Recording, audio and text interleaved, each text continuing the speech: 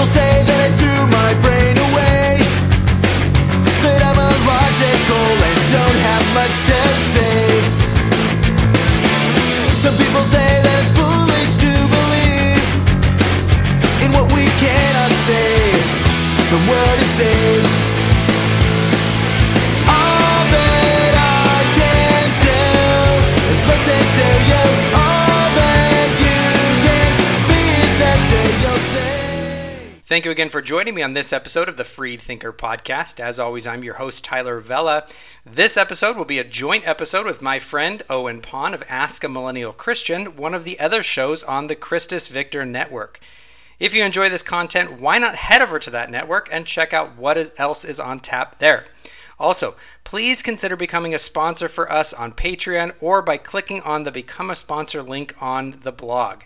Now today, Owen and I discuss some of the reactions to my paper that I recently put out arguing for a historical, grammatical, and polemical reading of Genesis 1. If you don't know what that is, you will after this episode and after the paper that I present later.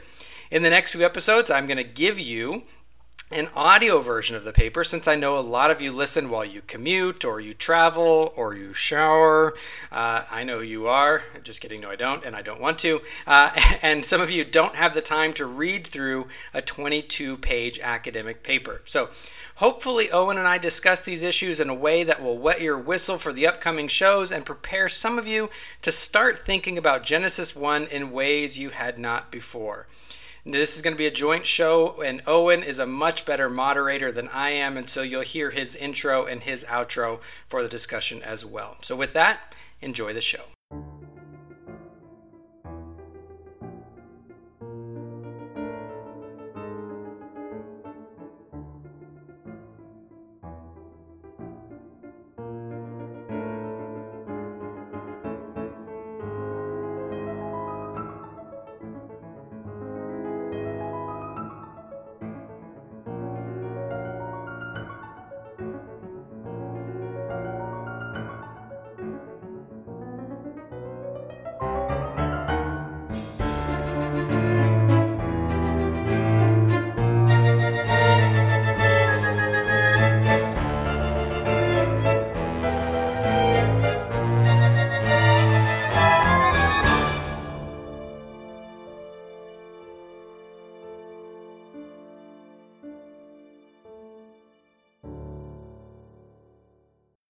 Welcome to a joint episode of Ask a Millennial Christian and the Freed Thinker. Tyler and I are both hosts on the Christus Victor Network, and we thought it'd be a good idea to come together and put out this particular episode on both of our podcasts so that the listeners of each can get a little bit of exposure to the other's content. In particular, we're going to be discussing a paper that Tyler recently released called A Historical, Grammatical, and Polemical Reading of Genesis 1. And we're kind of going to go through some subjects just to help frame the paper and put it in context of the discussion over Genesis 1, creationism, young earth versus old earth, versus that's not even what Genesis 1 is talking about. So, Tyler, would you like to say anything before we dive into? I have a bunch of questions to sort of help the listeners and myself understand where you were coming from. But is there anything you want to say to set this up? So I think for me, one of the reasons why I really decided to write the paper was in discussing Genesis 1 and creationism in my work in apologetics, I started to realize that a lot of the discussion circled around interpretations of Genesis 1 that I just didn't really see in the text, and they were attempts really to, in a lot of ways, for Christians to play science with the atheists, and so they wanted to show, no, Genesis 1 is a good scientific alternative to what they thought was basically a threat to biblical inerrancy and Christianity, which is the quote unquote threat of evolution and naturalism, and so to kind of combat that, they came up with their own quasi I want to say pseudo-scientific interpretation of Genesis 1, where, in my study, I found those types of readings of Genesis 1 to be problematic in my study of the text and my study of hermeneutics in general. Hermeneutics is just the art and science of biblical interpretation, or actually the interpretation of any text. It doesn't just have to be the Bible. But where we use a historical grammatical method in all other sections of the Bible, but for some reason it wasn't really getting that used on Genesis, and so I thought I would do a little exploration on that, based on a lot of people asking me, just, hey, what is your view on Genesis 1? What's happening? Is it against evolution? Is it for evolution? And after a while of studying it, I just came to the point where I'm like, that's just the wrong question to ask of the text. And so that's kind of what drove the paper. Well, that's a great place to start. In the paper, you sort of tease out this concept of genre, and it's certainly not a new concept. It's been in vogue, at least for the past 2 centuries, talking about how the Bible, what we think of as one book, is actually 66 books, and those books come from different genres. And then sometimes when you look within a particular book, you'll see within that one book also different styles of genre. Now, in common usage, we know genre from, say, film, for example. Oh, that's a comedy, or that's a drama, that's a period piece. Like, those are different genres of film, so different types of film. What exactly are we talking about when we talk about the genre of a text in the Bible?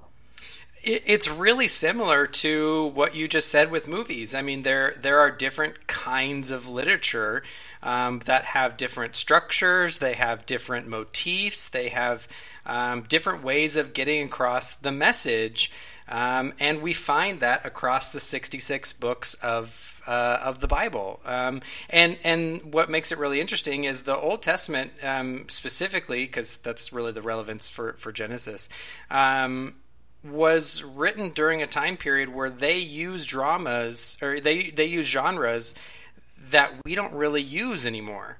And they didn't use genres that we use now.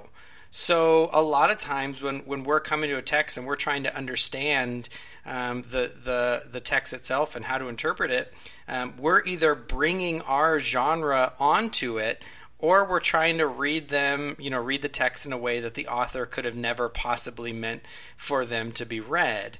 And so some good examples of different genre, you have kind of a historical narrative or theological narrative in Genesis. You have law in different passages in Exodus to Deuteronomy. You have poetry in Psalm. You have wisdom literature in Proverbs and Ecclesiastes, prophetic literature, Apocalypse. You have all these different genres, and they're to be read in slightly different ways than we would read now.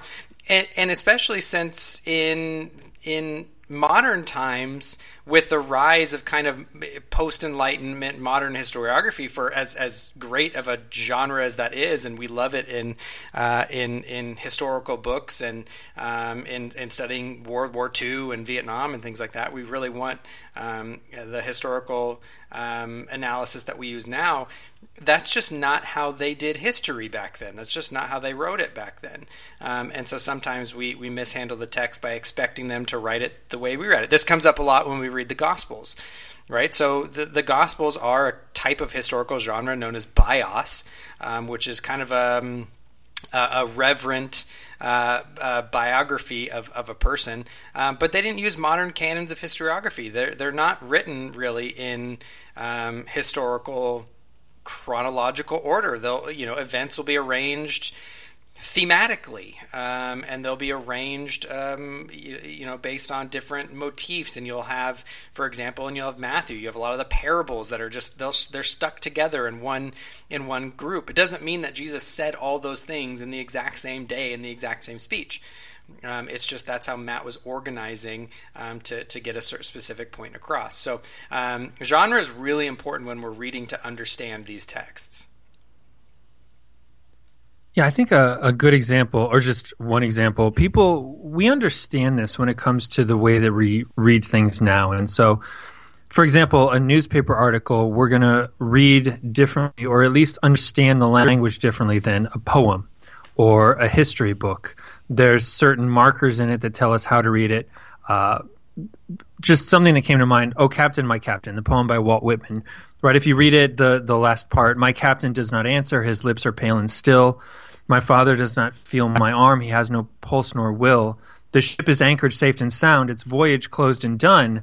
From fearful trip the victor ship comes in with object one. Now, if you read that and pretend it's a news account, well, it sounds like someone's writing about a captain on a ship.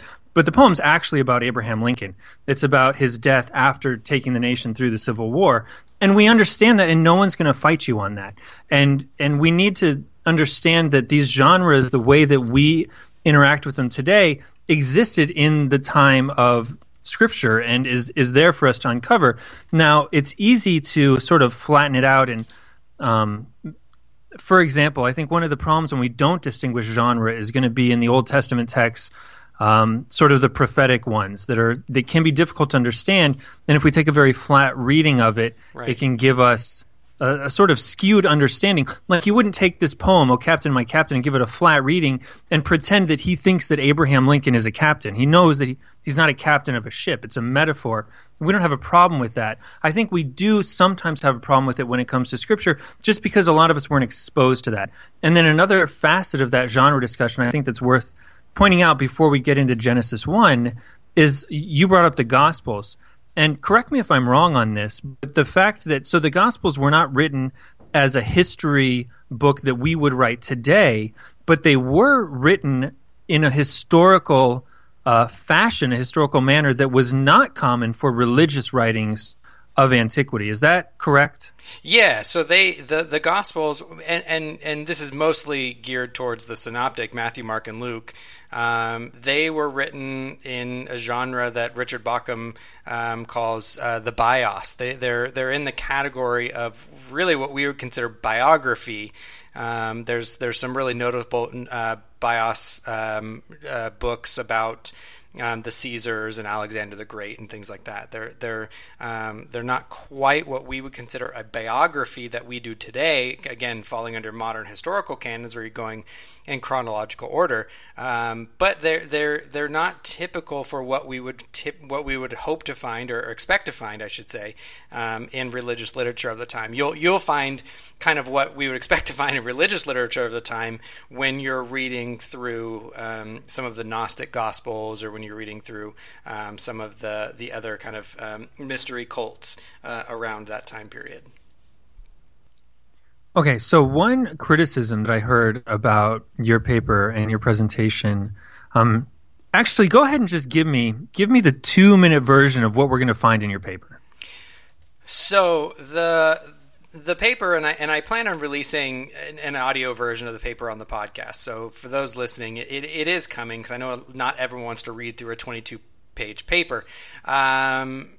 Basically, the argument is that Genesis 1 is not written as an attempt for the author, who I would typically argue as Moses. I don't really take the time to develop that in the paper, although I reference it. It's not his attempt to try to explain how God materially created the universe, or material created the earth, right? That's just not the purpose of Genesis 1. Genesis 1 was written as a polemical creation account creation that Yahweh is the true creator God, the one creator God, over and against these other creation myths and narratives of the specifically of the Egyptians. Although I think there are some kind of shots across the bow at some other Mesopotamian literature, like the Enuma Elish, for example. But the entire point is that it's written as a polemic. It's written as an assault on those, showing that God is the true creator God, and that really is the purpose. What Moses is trying to get across, and he's writing it at a time period, and this does become relevant. He's writing at a time period where the children of Israel are sitting in the plains of Moab about to enter the land. And we have to remember they came out of Egypt with a mixed multitude. They're probably about as just as populous of Israelites as they are of kind of expatriate Egyptians. So there really is some cultural necessity there for theological fidelity, and we see that throughout the Pentateuch. I mean, one of the main thrusts of the entire Pentateuch is don't go after the other gods. And it starts out that is probably the main theme of the Pentateuch, or at least one of the top three, and it starts out that way. That's how it starts, that you don't go after the other gods because there is only one creator, true God of the universe, and that is Yahweh. And that really is the entire point. The paper develops different ways that to understand polemics and gives some examples of how that's done, and then does a little bit of comparative literature, comparing some of the temple texts and the early texts from Egypt, and comparing that to the Genesis literature, and showing exactly why we can see it is borrowing a lot of the structure and the idioms and some of the motifs, but it's repurposing them for a specific reason. There's some analogous things that I do with Exodus throughout there. So, but again, the entire point is to really get away from, my intention is to get away from that evolution, that creation debate, because I just don't think that that's the point of the passage. And so, if we keep focusing that question, if we keep asking that question, those questions about evolution and creation and all that kind of stuff, we're just missing the significance of the text and what I think the author meant for us to take away from it, meant his audience to take away from it. Okay, so if Moses didn't write this, or whoever wrote this didn't write it to give an account of the physical material creation of the universe, and really it's just sort of spiritual truths and arguments against surrounding people groups, is that just rehashed liberalism? No. That was one critique that the paper got. So it's not rehashed liberalism. So what the liberal critical scholar wants to do is they want to say, because they're trying to defend the documentary hypothesis, which is basically you have a bunch of sources. You have JEPD, which stands for the Yahweh source and the Elohim source and the priestly source and the Deuteronomical source. And it basically sees all of these different sources being brought together by what's called a redactor, which is basically like an editor or multiple editors, and it keeps getting redacted over time. And what they're going to want to say is that Israel is really an invention, that all of this history is an actual history. You don't have a historical Moses. You don't really have kind of a nation of Israel until a bunch of Semites are taken out of the land by Assyria and by Babylon. They find themselves in exile. They're trying to kind of cope with being in a foreign land now, and so they want to create their own history. And so you have this priestly class that comes together, and they kind of patchwork together their own history to give themselves significance and to give themselves meaning back once they come back and they inhabit the land. And so what the early liberals would do is they would find these parallels, or attempt to try to find these parallels, not between Egyptian and Babylonian literature, Egyptian and Mesopotamian literature, but between Assyrian and Babylonian literature, because they're going to want to say, oh, well, this priestly class really was just, it found itself in the historical context of the exile or the post-exile, and so if we can find all of these analogies between that period, then it justifies the claim that the historical setting for the composition of most of the Old Testament is this exilic or post-exilic period.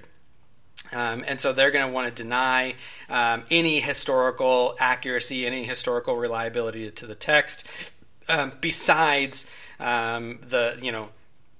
what's called lower history, which is really it tells us about the kind of the Sitzenleben, or the situation in life of this priestly class in the exile, and tells us what they were thinking about and things like that. So that's kind of the historical relevance that the critical scholar would want to find out of it.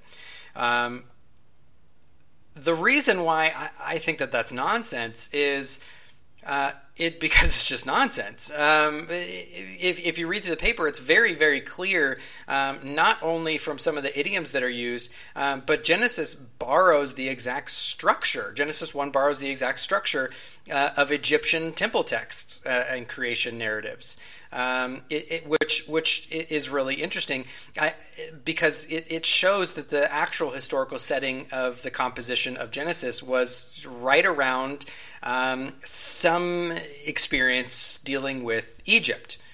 I wrote a couple articles that I might link on my page for this episode, basically showing the way that the Pentateuch borrows words and language and name count and things like that from Egypt. And this is just another example of that, where it's really interacting with Egyptian texts, which puts the situation, the sits and Laban of the author, in and around that time period where most conservative scholars are going to want to date the Exodus, and they're going to want to date Moses, and they're going to want to put a date on the children of Israel, running the conquest of the land and things like that. It really actually situates the composition of the Pentateuch in that classically conservative time period, and it's going to uphold a lot of these historical events and really lead credibility to the claims that it was written by that generation that was leaving out of Exodus, and that it was written by someone who was conversant and was well educated on Egyptian mythology and Egyptian religious beliefs, which we have a prime candidate for that in Moses, being raised in Pharaoh's court. So actually, I think this really helps to undergird the conservative viewpoint of Moses as the author of the Pentateuch, and a conservative historical date for its composition and the Exodus. So I think that's a really important point that needs to stand out, is the fact that whereas the liberals would sort of take the same idea of this being a reaction to one's neighbors and say that means that it's post-Babylonian captivity, so much, much, much later dating, and that it would deny the inerrancy of Scripture, and then it would deny a Mosaic authorship, and sort of comes from the context of, like you said, trying to support the documentary hypothesis that this is not one text written by one author, but multiple texts written from multiple perspectives and brought together in one. And the way that you've laid it out really reinforces that, no, this actually predates the creation of the state of Israel, or is at least contemporaneous with, not post-exilic, and it actually is a unified document across the entire spectrum. And in fact, Moses would be the likely author of this. And so you have radically different conclusions. Yeah, I mean, someone basically said, "Oh, well, you're just rehashing the work of Peter Enns," which is weird because I expressly state that while I appreciate some of the historical work of Peter Enns, I think he is, way out in left field on so many things. There's nothing about the paper, and this was something that got a lot of accused. I was accused of heresy and things like that, and I kept asking, well, what doctrine does this view undermine? What's the heresy that's happening here? Which is, they couldn't really give an answer because there's no major doctrine that it undermines, because it doesn't undermine God as creator. It doesn't undermine creationism broadly. It doesn't undermine inerrancy, because inerrancy just refers to it being not making any false statements. And it doesn't undermine inspiration, because I would say, well, God inspired Moses to write Genesis as it's written for the purpose that he wrote it for. So there, which is going to make me, stand over and against Peter Enns. So it was weird to hear these, claims that it's heresy just because it has nothing to do with heresy. And they also, they claimed that it undermined the doctrine of perspicuity, which is weird, right? The doctrine of perspicuity is basically the doctrine that the text of Scripture is readily understood. To say that this undermines perspicuity... well, let me make the accusation. Yeah. What you're basically saying is that we've been reading it wrong, and that to put it in the harshest terms, you kind of need this secret hidden knowledge that you've discovered in order to really understand what the text says. And if that's true, then the text isn't actually clear, and really that's Gnosticism. So what would you say to that charge? Yeah, which people might think you're being a little dramatic, but that was a charge that the paper actually got. You're repeating an objection that I received claiming that it was Gnosticism. The answer to that is, well, no, perspicuity has always referred to the overall, warp and woof, the overall redemptive arc of the Scriptures. I mean, the idea is that from Genesis to Revelation, the overall plan of redemption and the gospel message is so simple that a child can understand it. It doesn't mean that every single passage, that every single text is going to be equally clear and easy to understand. My kind of not too sarcastic response to this is to ask that person, go read me the book of Obadiah without reading a single historical text and tell me what in the world is happening. Right? I don't know anyone that could come away from reading Obadiah without understanding the history of what was happening during the divided kingdom and some of the wars that are happening, and be able to understand and give me an accurate interpretation of the book of Obadiah. It's just not going to happen. There's all kinds of texts that we can think of. What's happening in the book of Revelation. Well, if you don't study the Old Testament and the imagery and everything in the Old Testament, you're not going to understand the book of Revelation. I just think that that's what's happening in Genesis 1. It doesn't undermine perspicuity to say that we need to study some history and we need to study some of the background and the genre and a little bit like that to come to a really robust understanding. And to be honest, I don't even think you need to do that much. I think, the overall, if you want to talk about perspicuity of the Scriptures, it's very clear, and we all agree that the main point is that who is the creator of the universe? Yahweh, God, the one true God. There's only one creator. It's also, you don't have to dig that far to realize that Genesis 1 also teaches that creation is not itself divine. When you read any other creation account, there's no such thing as the sun. There is a deity who stands in the place of the sun. The waters are divine. The hills are divine. The stars are divine. I mean, these are polytheistic. Each one. When you read through Genesis 1, what's very clear is that it's a demythologized creation. It's not these two, the moon and the sun are not two deities fighting for control over, the seasons. They are the greater light and the lesser light. And their purpose is to mark out seasons.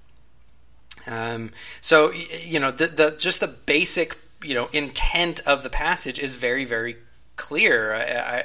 I don't think it takes much study. And I think that is something that every young earth creationist, old earth creationist, theistic evolutionist, or someone that holds to a literary view like mine is going to agree upon. We all basically understand that that's the point of the passage. That's kind of the overall intent of the passage. We're just going to disagree on the type of genre and the way that it gets there and how it presents it. So it's a strange claim to say that it undermines perspicuity or that it's somehow Gnosticism because it takes a certain amount of study, and that if you don't do that study, then you're outside of the secret knowledge. It's just a bizarre claim that would never be leveled, right? If I was making this claim that in order to understand Obadiah, you would have to understand this historical context, and these are the kings that are in place, and this is the threat from Assyria to the north, and so on and so forth. No one's going to come to me and say, "Oh, well, you're undermining perspicuity. That's heresy. You're defending Gnosticism because you're saying it takes this secret academic knowledge to understand the text." Right? No one's going to make that claim, but because it touches on a very sensitive topic, which is young Earth creationism for a lot of people, it's a sensitive issue for them, and there's quite a bit of backlash against a view like mine that would seem to undermine their interpretation of the passage. Well, if I were to go with one example where I think it might help us understand where we put this sort of in-depth historical knowledge, would be the ancient Near East covenant documents that we've really only been able to examine in the past 200 years, since we've sort of rediscovered a lot of antiquity and we're able to translate things. So here, most evangelicals would accept that the covenants in the Old Testament are similar to, if not the same as, suzerain vassal covenants of the Old Testament. Now, a lot of this work has been done in the past century. A lot has been put forward by Meredith Kline, for example. But almost any evangelical book that you pick up that deals with redemptive history is going to compare the biblical covenants to surrounding covenants in the ancient Near East. And for much of Christian history, we didn't have access to those covenants. So we were able to understand the general arc of redemptive history. We were able to understand what a covenant is. And in fact, in some ways, we were possibly even more able to understand because they lived in a monarchical society, whereas it's hard for us to understand that relationship between a suzerain and a vassal. But this extra work that's come about allows us to get a deeper understanding of what we already got the contours of. Would that be a fair comparison? Yeah, I think that's a really, really good comparison. And you're absolutely right. I mean, we didn't have a really great understanding of ancient covenants until, like you said, the last 2 centuries or so. And it's just become such commonplace that we don't even think about it that much. I mean, it's common knowledge so far, to the point where most scholars are going to read the book of Deuteronomy as an entire covenant book, and they're going to see it following really the 5 segments of a treaty covenant or a suzerain vassal covenant, which is a preamble, a historical prologue, ethical stipulations. And then you have sanctions, which is blessing and curses, and then you have succession, which is basically how it carries out to future generations or to sons and so forth. And the book of Deuteronomy follows that exact pattern. You can read about it in Kline's book, The Treaty of the Great King. And no one has a problem with that. No one's going to say, "Oh, well, that's Gnosticism. It takes this academic Gnostic knowledge to understand that passage." Well, no, I mean it's actually helped us to further understand the passage. Most of us are going to be grateful for that, and we're say, "Oh, it's deepened our understanding of the scriptures. It's deepened our understanding of kind of the world and life view of the author of the passage of the text and the recipients of the text and so on and so forth." So really, usually, unless it's runs contrary to what is a deeply held conviction, like young Earth creationism is for so many people, most people are going to be thankful for this type of work. Well, and for example, this doesn't contradict, or it's not like we discovered a new piece of evidence that completely we've been misreading the Bible the entire time. This new piece of understanding about the cultural context means that we were wrong on whatever subject. Where you do see that in scholarship, for example, around homosexuality in the Greek world, right? Well, those weren't committed relationships, and so there's scholarship that tries to say we've been misreading what Paul was talking about. He was talking about different cultural things. Or even closer to home, the new perspective on Paul, which says, well, we've rediscovered things about Second Temple Judaism that reframe the understanding of justification. Paul wasn't really using courtroom language. And it's sort of those undermine the way that we've understood these doctrines throughout Christian history. The ancient Near East covenants don't do that. This understanding of Genesis doesn't do that. Right. Yeah, and those are really good examples. And the funny thing is, so like the new perspectives on Paul, it's actually been a mixed bag. So some of the things about the new perspectives, a lot of the historical work they've done on Second Temple Judaism has been really, really helpful.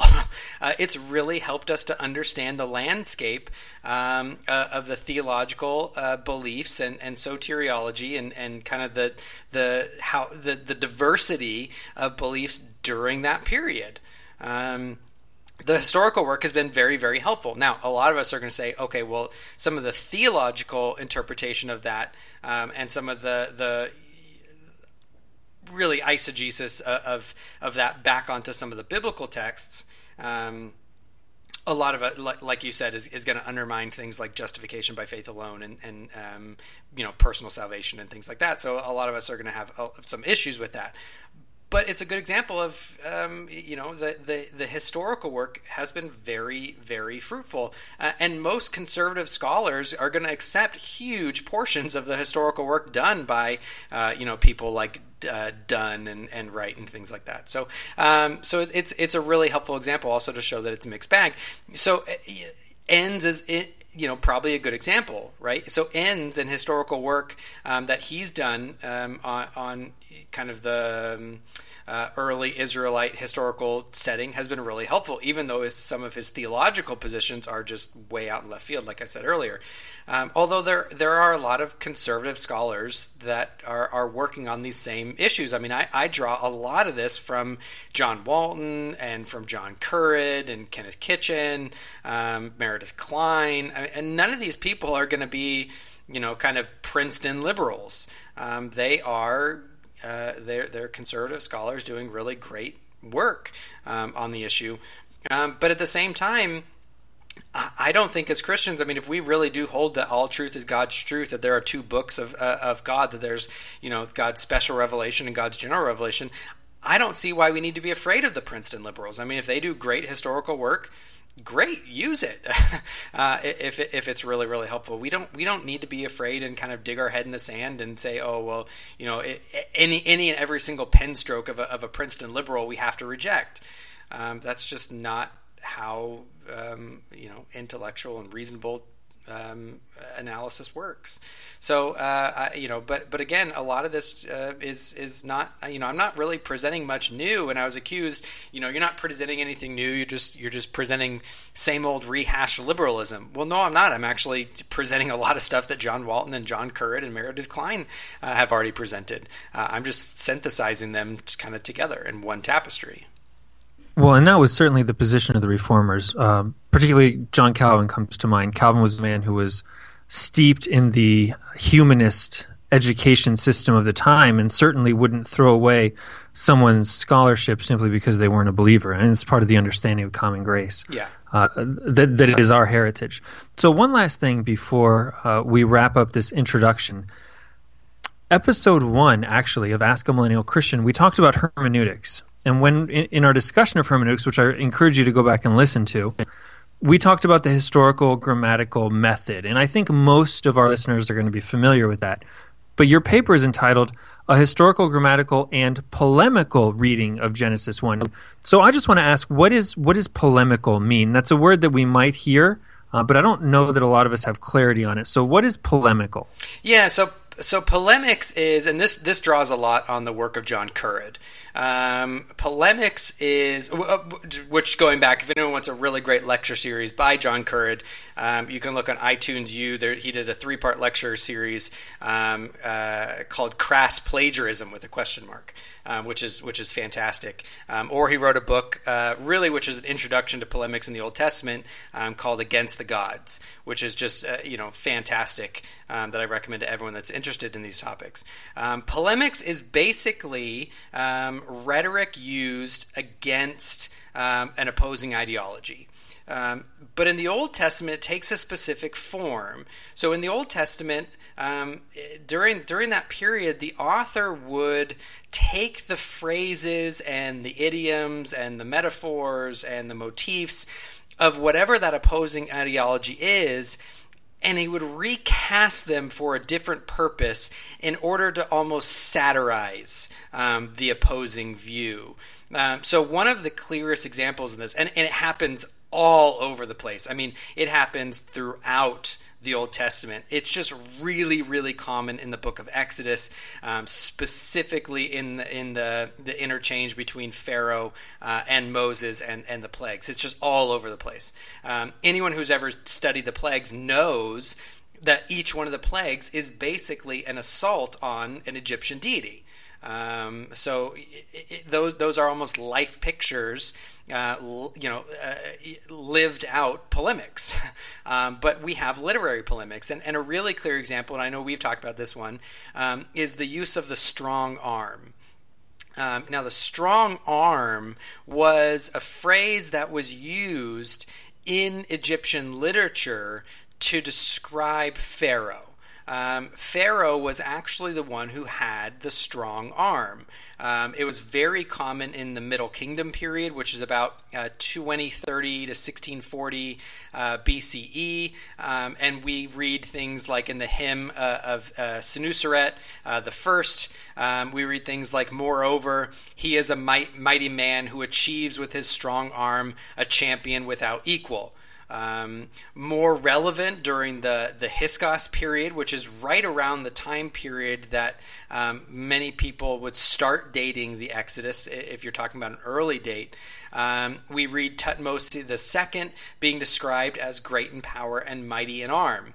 These great arms, these mighty arms, the outstretched hand, the mighty hand, these are terms that were descriptions of Pharaoh before we have anything encapsulated in Scripture, right? So most conservatives are going to say that Moses was really the first author of any biblical book, right? And if he's not writing until the Exodus, right, until the plains of Moab, while the children of Israel are waiting to enter the Promised Land, all of these references to the pharaohs, and I give a whole bunch of examples in the paper, predate that. But we read throughout Exodus that it's Yahweh who has the mighty hand. He has the outstretched arm. He has the mighty arm that accomplishes his goals, right? And there's this striking example in Deuteronomy 6:21 where we're told that the Lord overthrew Pharaoh and defeated the powers of Egypt by his mighty hand. Anyone familiar now with the literature of Egypt realizes the deep irony that Moses is drawing. He's saying all of this time, everyone looks at Pharaoh as the one with the mighty hand and the outstretched arm and the mighty arm and the strong arm. But really, it's Yahweh that has the mighty hand and the outstretched arm, that Yahweh, by the might of his hand, could overthrow Pharaoh and all of the powers of Egypt. So it's not Pharaoh that has the mighty hand, it's Yahweh that has the mighty hand. That's polemics, right? That's literary polemics. It's taking a term or an idiom, it's alluding to it, and it's repurposing it to satirize or to assault the beliefs or the ideology of an opposing nation or culture. And it just happens throughout the book of Exodus. It happens throughout Deuteronomy. It happens throughout. And I'm going to say, my argument is, well, it happens in Genesis 1 also. It happens, throughout that entire structure. So, I give a chart in the paper to chart this out. And so for those listening, for you, so if I were to say, what structure is this, right? You have pre-creation condition. There's lifeless chaos, and there's a watery deep. There's a breath or a wind that's hovering over the waters. There's the word that speaks that creates the first light. Land then comes forth from among the sacred waters. The skies, the waters above and the waters below separate. There's the formation of the heavenly ocean at that point. The waters above. There's the formation then of the dry ground based on that separation. There's then you sprout plants and fish, birds, reptiles, and land animals. And then there is the creation of cults and cities and offerings and all of that. What order, what book order is that?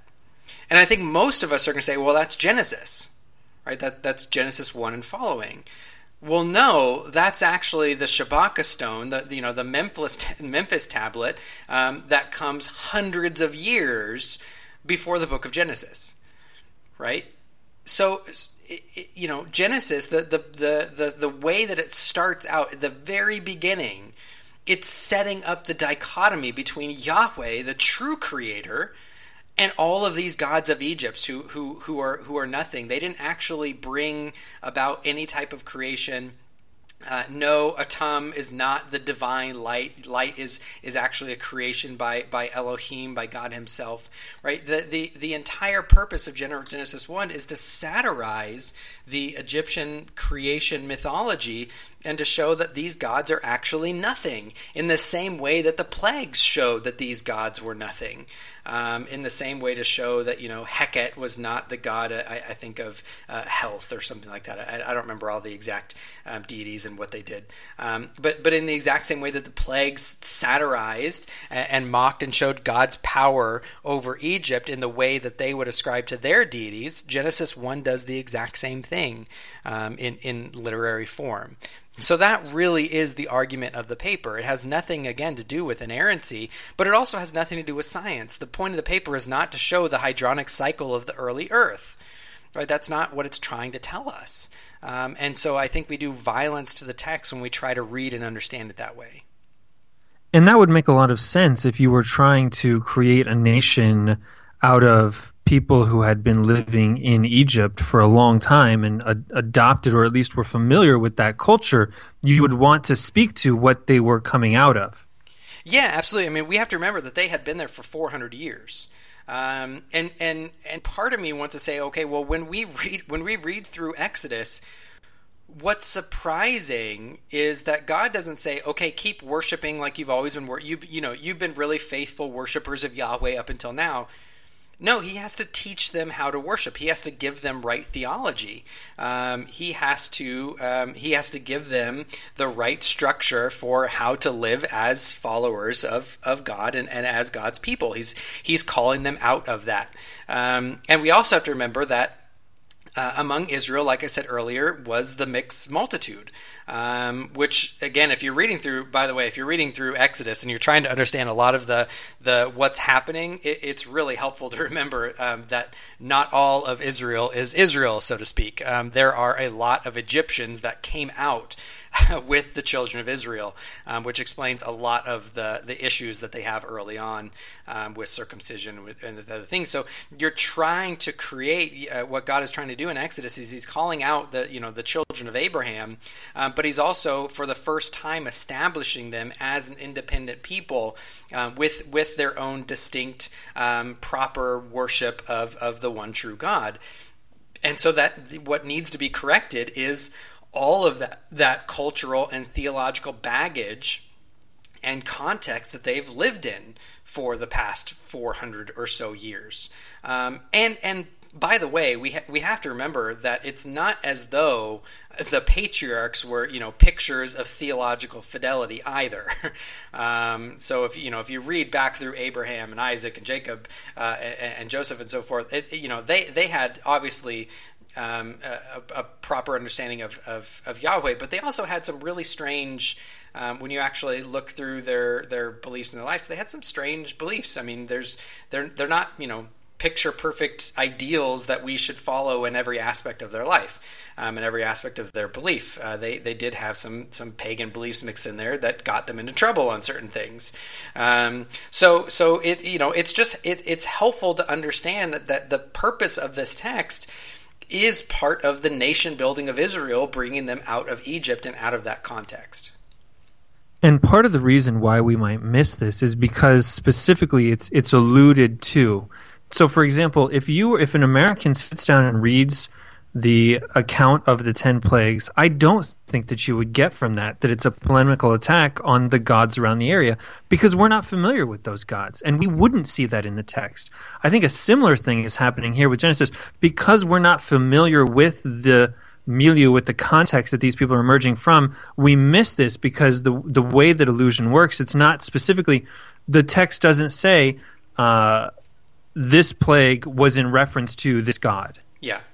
Yeah, and you and I, it's funny, you and I were trying to think of a good modern example of what an illusion would be, and how you can use one phrase or one idiom, and it paints an entire picture based on, because it's alluding to this whole prior context that everyone kind of shares the understanding.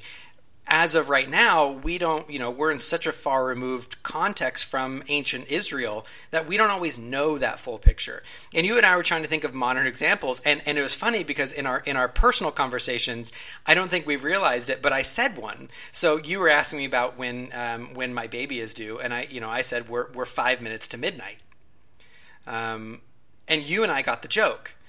For those who don't know 5 minutes to midnight, there was during kind of the Cold War, there was a clock that was a countdown and basically saying how close we are to nuclear holocaust, basically. And as we got closer and closer to midnight, we got closer and closer to basically nuclear war. And the idea, there's this, when I said we're 5 minutes to midnight, it means there's kind of we're impending, we're right on the verge of this cataclysmic world event, right? There's all of this theme and concept and history that comes along with me just saying 5 minutes to midnight.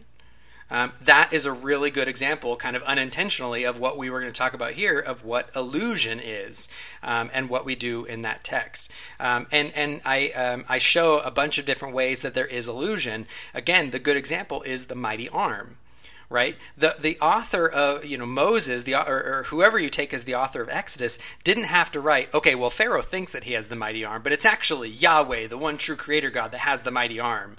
Right? He didn't need to explicitly spell it all out. All he had to do was say, Yahweh delivered Israel by his mighty right arm. And everyone in that context gets the joke because they know that whole historical setting. That's how illusion works, specifically in Old Testament polemics. That is a perfect example, because I charged you. I said, find a contemporary example of illusion so that we can explain to our listeners. And you used a great example, and we didn't even think of it. That's how common illusion is, but it only works if you're in the context from which it's drawn. Yeah, that's exactly right. And for the audience listening, I mean, polemics has a rich history throughout the rest of the Old Testament too. So when we read through the Psalms, and God is called the one that rides on the mighty storms, right? He's basically shown as the storm. He's shown almost as the storm god, right? That doesn't mean that Israel actually thought that God was a storm god, right? What that's doing is taking the imagery used to describe Baal, or what some people call Baal, who was the storm god for the Canaanites. That kind of polemics is used over and over and over again throughout the history of Israel and throughout the biblical text. We see it all the way through. It carries all the way through, and there are certain aspects where it's going to carry all the way through the book of Revelation. We just see it all the way through, and so I don't know why it's so surprising to people that we see it from the very beginning. Well, I do. It's because we haven't seen it this way. We haven't been taught to see it this way. It doesn't come natural to us. It's in many respects a foreign reading, literally, because it comes from a foreign culture. So we're going to encourage people, obviously, to read this paper or to listen to the podcast that you're going to put out. But my question is going to be this. A lot of people are going to immediately be hostile to this, or at least at a minimum, their defenses are going to be raised. Their shields are going to be raised. There's another illusion. Because because our current climate is one that says Genesis is about creation, science has a competing worldview on creation. These two clash. You cannot accept both. And you're going to say, with this perspective, that completely bypasses it. That has nothing. That conversation about science and creation has nothing to do with what this text is about. What does disagreement on this issue mean? Because there are going to be people who disagree with you on this. Yeah. What does that disagreement mean within the body of Christ? Yeah, I mean, part of me wants to say that we just need to be sensitive with each other. We, especially on this issue, it's almost become like a litmus test for some people. If you're a true Christian or not, you hold to young Earth creationism, and any threat to that is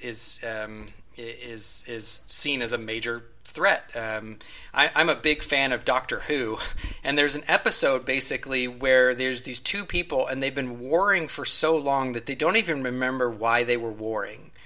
It's kind of like the Hatfield and the McCoys, right? They've just been fighting each other for so long that the fight is all there is left. And a lot of times when I listen to these fights between young Earth creationists and old Earth creationists, or between kind of Christians and unbelievers and critics of the biblical text, they fight these battles over it, and they don't even ask, do we need to keep fighting this? Right? Is this the right question? Is this the right battleground that we should be defending? And I just coming to this, I'm just going to say, well, no, it's not. There's this strange irony that kind of the fundamentalistic atheists and the fundamentalistic young Earth creationists and old Earth creationists all read the text in the same way, and they all read it as basically a scientific text. Right, the Christian might want to say, well, there is a little bit of theology happening and stuff, but they're all reading it as if the text is telling us how the universe and how the earth was made physically, materially. And when you point that out, they're going to say, oh, well, we're not reading science back on the text. But I'm going to say, well, no, you are. Why don't you guys go and have that conversation about science on the side? You guys can, talk about scientific methodology and find, try to figure out, the age of the earth. That's fine. Do that on scientific grounds. Go for it. Go nuts. Maybe the earth is 10,000 years old, and you guys can, determine that by science of geology of the Grand Canyon. I don't know. That's up to that's up to you guys. That's not my interest. That's not my thing. But what it does is it frees us up from asking all these questions, and it frees up the average Christian from needing to understand geology and evolutionary biology and astronomy and everything to be able to try to defend Genesis 1.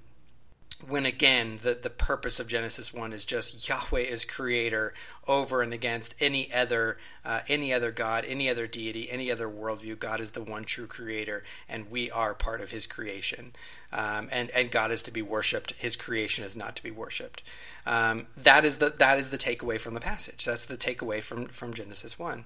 And so that I think that's a really helpful thing. It touches on apologetics. It touches on biblical theology. I think it touches on just kind of Christian living and our understanding of these passages and its application for us and for our lives. It just frees us up from so much of this baggage that we've been waging really for, since kind of the fundamentalist controversy of the early 19th century and scope trials and all this kind of stuff. A lot of people don't realize that young Earth creationism didn't really become a mainstay or a main contention really until that time period. You have, it's funny because the accusation that, I'm undermining inerrancy and all this kind of stuff, because I want to hold to this view, they don't realize that you have people like B.B. Warfield, who literally wrote the book on inspiration and inerrancy. Like, he wrote the fundamental textbook on it, if you will, that basically everyone else refers to if you want to be orthodox, was someone who basically said, yeah, evolution doesn't really pose a problem for this. But that was, several decades before Scopes trial. And before kind of the radicalization of young Earth creationism against kind of the encroachment of modernism into the church. Since you bring up the Scopes, yeah, not Snopes, not the debunking website, not Snopes, Scopes, the Scopes monkey trial. Since you bring up the Scopes trial, I will definitely echo the sentiment that I am more interested in the Rock of Ages than I am the Age of Rocks. Yeah, absolutely. So, do you have have you formulated in your mind how the next couple episodes of your show are going to go, so the listeners can have an idea of that? Yeah, I think I'm actually just going to read through the paper. Again, I know a lot of people aren't going to read through 22 pages. I will try to kind of skip over. There are some technical things in there, so some technical stuff in the footnotes. I'm obviously not going to read out the footnotes. So it is helpful to read through the paper. But I'm there's some charts in there that are helpful and some images and graphics. But I'm basically, for the next 2 or 3 episodes, depending on how it divides up, I'm just going to read through the paper to help people understand this view and to engage with it. And I'm not super dogmatic about this. I'm more than happy to be convinced otherwise. But someone just, ranting and yelling at me and saying, "Oh, well, you're denying inerrancy," that's not going to convince me. Look, you need to come to me, and you need to present better exegetical and hermeneutical understanding of the passage than what I've presented and what I'm convinced of in the paper.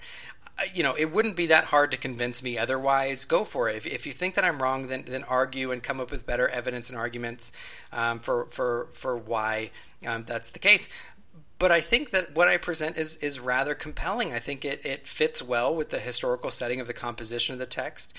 I think it fits well with some, like I said, I mentioned 2 other articles that I wrote on some of the other connections between the Old Testament composition really being within an Egyptian context rather than an exilic context.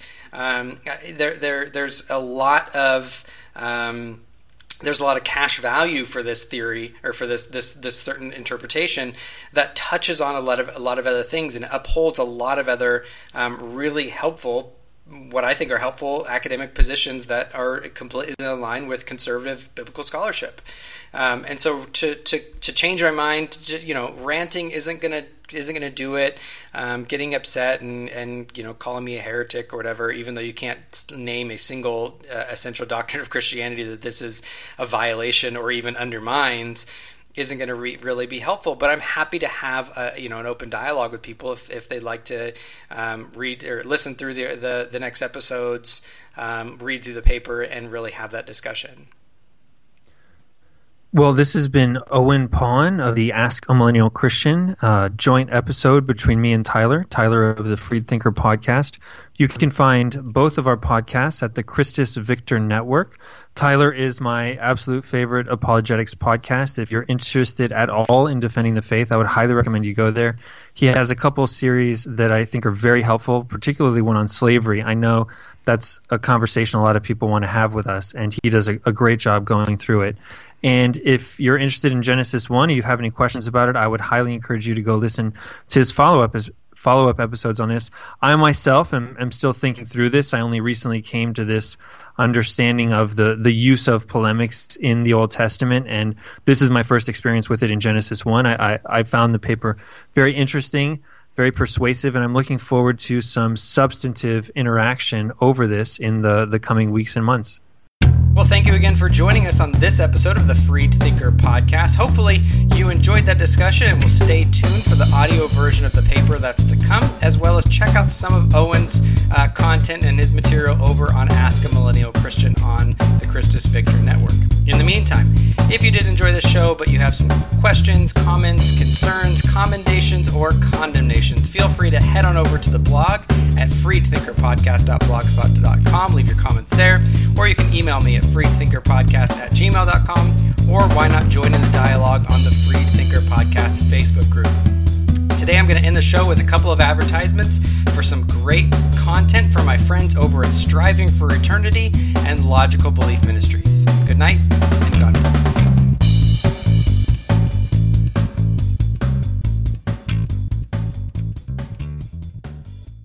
Ding dong! Jehovah's Witnesses. Ding dong!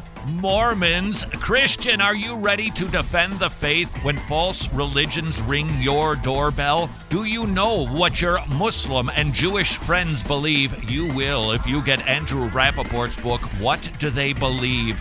When we witness to people, we need to present the truth, but it is very wise to know what they believe, and you will get Andrew Rappaport's book at whatdotheybelieve.com.